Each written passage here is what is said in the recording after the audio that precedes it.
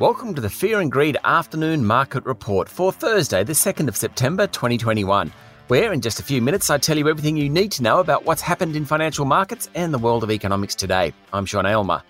The S&P ASX 200 fell 0.6% today to close at 7,486 points. It was ex-dividend day for a number of companies. That's the cut-off point for shareholders to receive dividends. If you bought the stock today, you don't get the dividend, whereas if you bought it yesterday, you do get the payout. As a result, stocks generally lose ground on the day they go ex-dividend. For example, BHP went ex-dividend today and lost almost 7%. Mind you, there was a bit more to it. Iron ore prices keep falling and that's hurting the big Australian. Chief Executive Mike Henry was out talking as well, and he said the majority of investors in BHP want the company to retain exposure to oil and gas. And the recent slump in the group's share price, it's down more than 20% in 4 weeks, is just short-term volatility.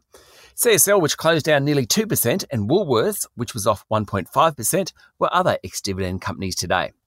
The major banks were mixed, with Commonwealth Bank and National Australia Bank higher and Westpac and ANZ lower. Telstra and Coles both lost more than 1%, while Newcrest Mining was down 1.5%. With earnings season now over, the big volatility in the market has dissipated. BHP was the worst performer today, while gold diggers Chalice Mining and Regis Resources also underperformed. Software group Altium was the best performer, up 4.3%, although it's still well below its level of a week ago ahead of its earnings announcement. In economic news, home refinancing hit an all-time high in July as borrowers took advantage of record low interest rates on mortgage loans. Home loan refinance commitments were up 6%, according to the Bureau of Statistics. If you exclude refinancing, housing loan commitments were up just 0.2%. And Australia's trade surplus hit a record $12.1 billion during July. According to the ABS, there was a $2 billion rise in exports and a $1.1 billion increase in imports. Credit ratings agency S&P Global upgraded its 2021 global economic growth forecast to 5.9% on the back of rising vaccination rates. S&P said the US was a strong performer due to its vaccination efforts, forecasting a 6.7% growth rate for the world's largest economy. That would be a 40-year high.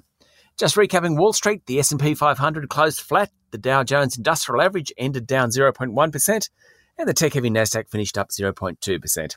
That's it for the afternoon market report for Thursday, the 2nd of September 2021.